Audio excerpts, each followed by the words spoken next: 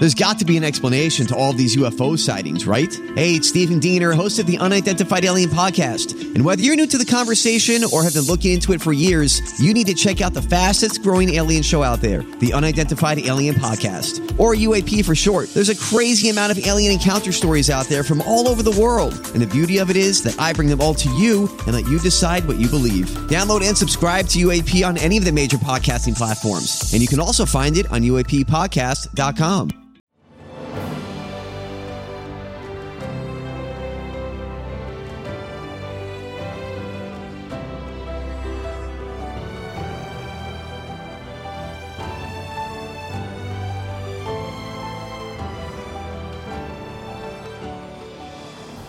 Welcome to the newest episode of Beyond the Fame with Jason Fraley. I'm your host, Jason Fraley, picking the brains of the top filmmakers, musicians, and artists of our time. Today marks exactly 20 years since the Christmas comedy classic Elf went into production on December 9th, 2002. I spoke to comedy legend Bob Newhart about his memories of playing Papa Elf across Will Ferrell, James Caan, and Ed Asner. We also discuss his iconic TV sitcom career from The Bob Newhart Show to Newhart, and even his experience voicing Bernard in Disney's animated classic The Rescuers. Hey, Mr. Bob Newhart. Hey, thank you for joining us on WTOP in Washington, D.C. Hi, Jason. Hi. Where are you calling us from? Is it Los Angeles? L.A., yeah. Oh, wow. Well, we really, really appreciate you taking the time to join us. It's not every day we get to talk to a legend like yourself. This is fantastic. Thank you. Well, I wanted the reason we're talking, we should tell our listeners, is because 20 years ago on December 9th, it'll mark 20 years since Elf went into production. And 2 decades later, it is a bona fide holiday classic. I think it was the second it came out, an instant classic. Of course, you played Papa Elf, Buddy's adopted dad, and the narrator of the whole thing. But what was your reaction the very first time you read the script? Like, could you tell it was sparkling even on the page? Well, I read it and I told my wife, I said, I think this is going to be a perennial. I think this is going to be the same as Miracle on 34th Street. It's just, it was warm. It was well written, well directed. Jon Favreau, and Will was marvelous. I mean, it could have been, except for Jon and Will, it could have been just like a jerk, you know. a guy who you dismiss him right away, but with Will's charm, you believed him and you wanted him to succeed, and that really is what made it work. Oh, that's such a good point, because on the page, you know, if it was a different performance, it could have totally flopped or felt over the top or whatever. But Will Ferrell is so lovable as Buddy the Elf. And do you think it's sort of that fish out of water innocence? You know, like when he's shouting Santa, oh my God, I know him. You believe that he's actually excited. That's right. But what was Will Ferrell like that? You know, did he stay in character on set? Was he that bright-eyed, bushy-tailed Buddy even when the cameras weren't rolling? Oh yeah, he was. He did a very interesting thing, because all those years on Saturday Night Live, you know, that's sketch acting, and yeah, this isn't sketch acting. This is acting, and there are two different forms of acting, and sketch is much broader, and Will was able to make that transition. Absolutely. He always said smiling is my favorite. And I think it is for all of us too. Every time we watch the movie, we can't help but smile. And then I guess more of a bittersweet note now, because James Caan just passed away. He's so good in the movie as Walter Hobbs, sort of that big city publisher who doesn't realize he's Buddy's biological father. And I guess why do you any memories of working with Jimmy Caan, either on Elf or I'm sure you knew him for years. I remember even before. we went. I took several of my grandkids along with my wife and my daughter, and we went to a screening of it, and we were laughing and having a great time. And then Jimmy Caan was there with his wife, and so it came to, because I'm all pretty much in the front part of the movie. So my final scene, I said, well, we got up and started to leave. I said, well, that's all I'm in. And James Caan, did he say, wait a minute, you got to watch my scene. Stick around. He laughed. Did you actually leave or did you sit right back down? We sat back down. Really, that was nice of you. Oh, that's great. But do you think they're sort of banter where, like, why do you think it worked? Do you think because Will Ferrell is so exuberant, but then James Caan, I guess he's sort of the straight man, I guess. But like, what about, why do you think their banter works so well? I think it was its time. The message was warm and people wanted to believe in it. And they just needed 20 years ago, as they do today, because they keep showing it and showing it. People need that charming, wonderful thing about the Christmas spirit and its way of powering the sleigh.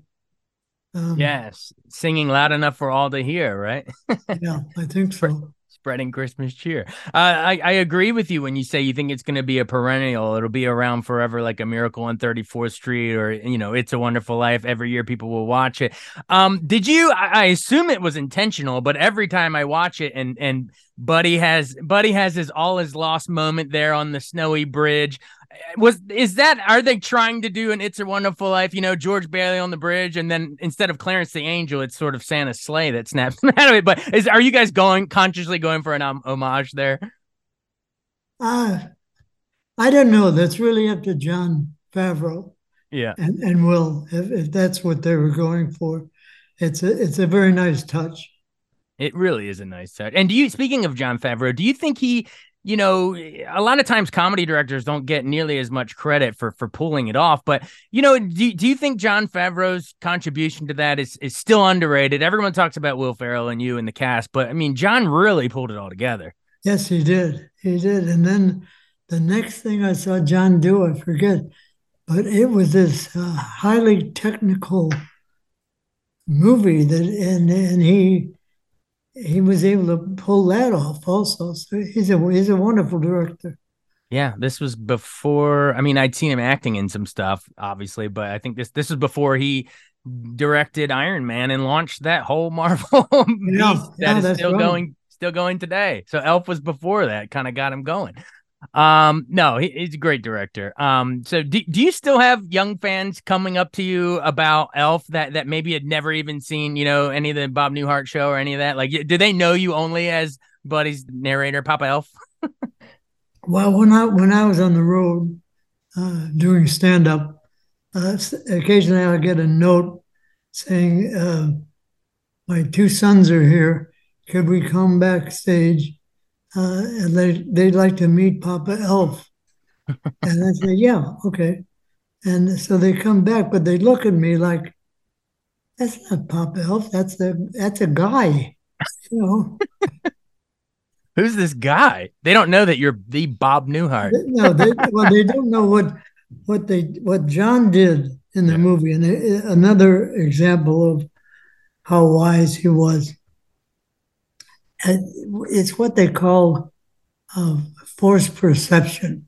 And all my scenes with Will, I'm 10 to 12 feet behind him. So that I look smaller. Right. That forced perspective stuff, like they did on Lord of the Rings and that kind of stuff for the Hobbits too. Sure. Yeah. Wow, that's a really cool camera angle because tidbit. He wanted actors. He didn't want tiny people. I think they're called today. Right. Little people, I think is what the phrase is now. But yeah, they wanted, they that way they could cast Bob Newhart, and you could have, the famous legends of the past playing these roles. You could get Ed Asner. Any memories of Ed Asner as Santa Claus? Like on you're two legends getting to share the screen there. But any Santa memories with Ed on set? Well, as you know, Ed passed. Yeah. Not too long ago, and we were on the same lot. We were on the Radford lot, which was Mary Tyler Moore in our show, and also Seinfeld later on. So we'd see each other. We'd go to the commissary, and it was hi Ed, hi Bob, and we'd have lunch, and there were great times. And now I read in the paper that the famous Radford lot, which was I think it was a Forster, it was a Republic Studios lot originally, and they did a lot of westerns there. And I think it was a 4-star, and then it became CBS, and there's a lot of history behind the lot. My kids, they come to rehearsals, and right outside our stage 17 was the back lot of Gunsmoke. Wow. The Western. Yeah. So they bring their cameras and they shoot their movies, and they had this $1 million set to use. Yeah. Your kids are like, hey, that's Marshall Dillon. That's Miss Kitty. That's right, yeah. That's great. That's great. But well, they shoot their own movies there, and then we'd watch them, and we loved it. We loved it. Oh, that's great. I want to go into more into your iconic sitcoms before we run too. But I'm Bradley Trainer. And I'm Don McClain. We have a podcast called Blinded by the Item. A blind item is gossip about a celebrity with their name left out. It's a guessing game, and you can play along. The item might be like, this A-list star carries a Birkin bag worth more than the average person's house to the gym to work out. Pretty sure that's J-Lo. And P.S. the person behind all of this is Kris Jenner, LLC. We drop a new episode every weekday so the fun never ends. Blinded by the Item. Listen wherever you get podcasts and watch us on the Blinded by the Item YouTube channel. Before we even do that, I want to know, how you got into this whole comedy racket to begin with. I know you were born in Illinois in 1929. Whew, you're pushing the century mark. That is an accomplishment, my friend. 1993. Yeah, exactly. 93 years old. Happy 93. Let's keep it going. But yeah, like growing up, what sort of stuff? I mean, this is before TV, obviously. Were there certain radio programs or comedians that, I want to know how you got into comedy to begin with. Well, I really, I started as a stand-up comic. Mm-hmm. I was a stand-up comic. I made a comedy record in 1960, and it far beyond my wildest dreams. It took off, and it became album of the year. That was called The Button-Down Mind of Bob Newhart, right? Button-Down Mind, yeah. And so from 1960 to 1972, I was doing stand-up. And then Arthur Price from MTM came to me and he said, would you like to do television? I said, I'd love to do it because I'd like to get off the road and be with my family. And so that was how it originated. And I still continued then until last year doing stand-up. So that's my first love, stand-up. Oh, and you could see it in all your work, whether it was the TV shows or I know you did. You remember you played Major in the Mike Nichols film Catch-22, right? 1970. What was it like? I mean, he's also passed away. But man, what a comedy genius of a director. But I want to know, your memories of Mike Nichols just at work as a director. I mean, that guy was genius. Oh yeah, no question about it. I was so thrilled to be asked to be in a Mike Nichols film, along with Buck Henry and all the great people, and Alan Arkin, Dick Benjamin, Paula Premise, Martin Balsam with Psycho fame. yeah, and I'm trying to. Wasn't Orson Welles in there too? No, I was thinking John. Yeah. John Voight. John Voight, right? Exactly. Yeah. Anthony Perkins. Yeah. Tony Perkins. Yeah. Yeah. Man. Orson Welles.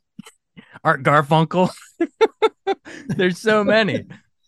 Yeah. Wow. That must have been an experience. Yeah, thanks for diving into that real quick. But of course, we got, before we run, my listeners will absolutely destroy me if I don't ask you about the famous, the sitcom days. So the Bob Newhart Show runs 1972 to 78 on CBS, playing that famous Chicago psychologist, Robert Hartley. Whenever they rank the WGA ranks the greatest TV shows, it always comes in very high on these lists. It's an iconic show, but do you have any personal, favorite episodes? Is it Over the River and Through the Woods or Death Be My Destiny, or do they sort of all run together? Yeah, there was I love those. It was great writing, and then there was a show where my voice today, I don't know what's wrong with it, but you sound good, sir. Keep it going. Okay. So I walk in and Carol says, you have a new patient. So I go in, and the guy is there with his dummy. And so I said to him, what can I do for you? And he said that Danny, that was the dummy's name. He said, Danny wants to go out on his own. Which, of course, is impossible. It's impossible because the guy who's telling me he's supplying the voice for Danny. So it was wonderful to just do the takes, That's hilarious. And howdy doody, like a dummy, just wants to. Exactly. He says he wants to go off on his own. And the hardest part was you had to look, as an actor, you had to look at the actor, the ventriloquist. Yeah. You're not supposed to look at the dummy, but the voice is coming from the actor. That must have been so hard to not just crack up and break up. Well, because you're known for that great deadpan, but like to not react to this dummy telling you he wants to walk. I'm crying, laughing, just talking about it. Oh, that's fantastic. And then, of course, real quick, then Newhart was the other show from 1982 to 1990, and you played that Vermont innkeeper, Dick Loudon, one of the all-time great shows, and, of course, one of the all-time great series finales that everyone talks about, where the town is bought by this tycoon and turned into his golf course, and you and your wife decide to stay in the inn, but, of course, it's in the middle of the golf course with balls flying. You get hit by the golf ball, and people yelling quiet, all that stuff, and then, of course, you wake up to the famous Just a Dream we've seen repeated so many times. But memories of when you first read the script of that finale, and did you know it was going to go down as an all-time finale when you read it? Yeah, it was. It was my wife's idea, as a matter of fact. It was. We were in the 6th year, I think, of Newhart, and they were moving us. CBS was moving us around different time slots.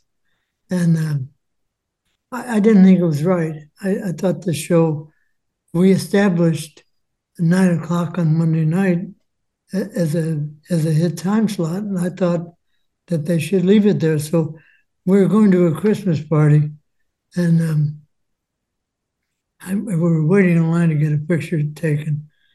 And I said to my wife, I said, I think this is going to be the last year of the show. I said, because, CBS, I don't like the way they're treating the show. The show has been good for them, and I don't like the way it's being treated. And she said right there in line, without a second pause,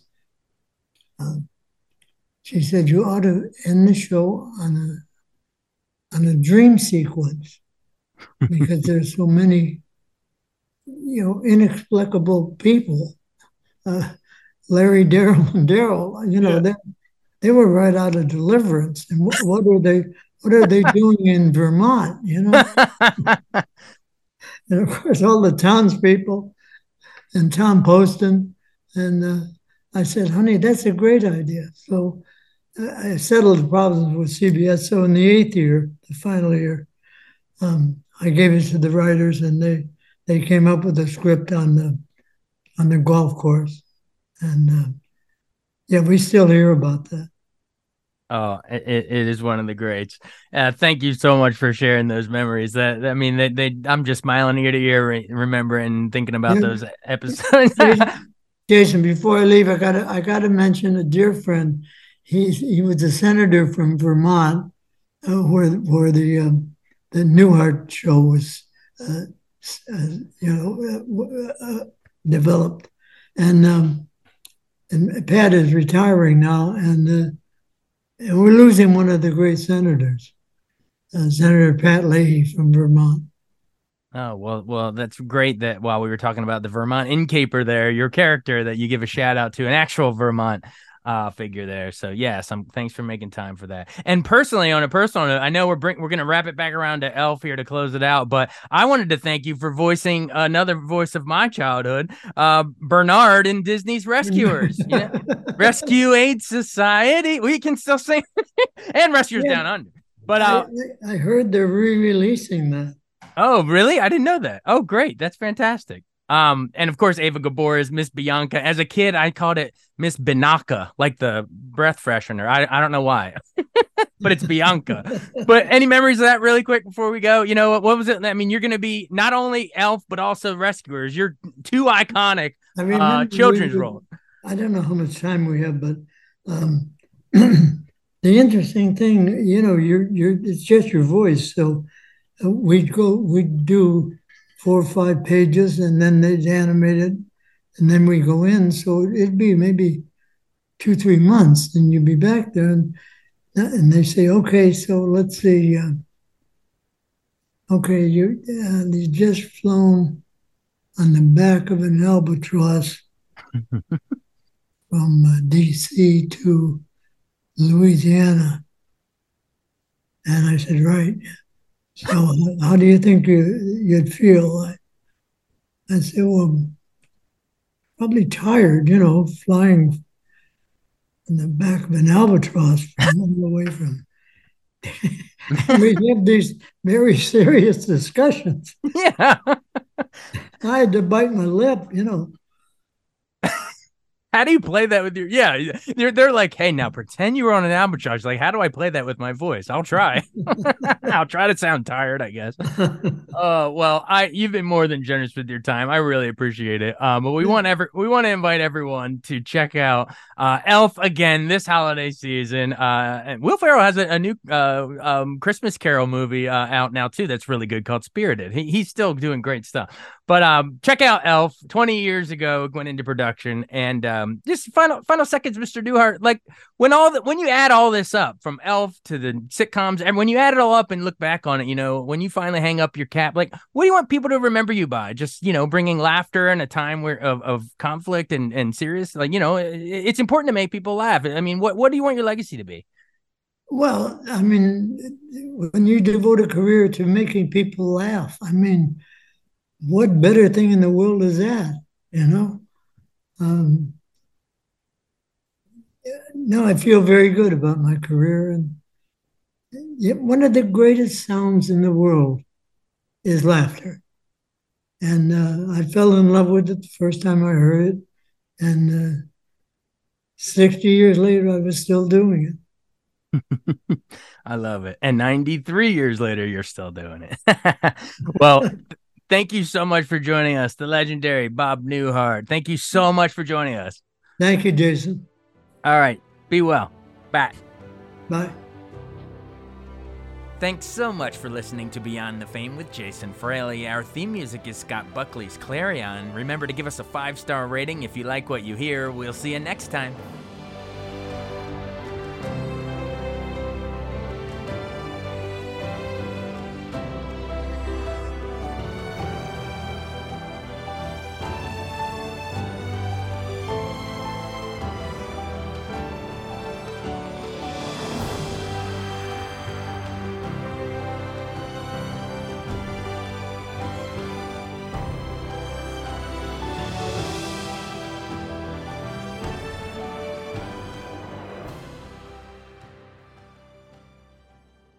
Explain your DNA on 10 cases, man. You're inside the police interrogation room with the alleged Potomac River rapist. I'm not guilty on any of this stuff. So calm, so reasonable. Could this be the man who terrorized women for 9 years before murdering a brilliant scientist 2 decades ago? Experience one of the most fascinating true crime podcasts available. Join crime reporter Paul Wagner for Unknown Subject, Season 3 of WTOP's American Nightmare series. Search American Nightmare Podcast on all podcast platforms. I wanted to take a second to tell you about an app I really enjoy. Living in the DC area is great, and Podcast DC gathers all of the local shows that I like all in one local app. Health, sports, local news, politics, and so much more. Podcast DC is the new local app with hundreds of DC area podcasts to choose from. I can earn exciting rewards just for listening and share the podcasts I love instantly. Available in the App Store or in Google Play, listen local with Podcast DC.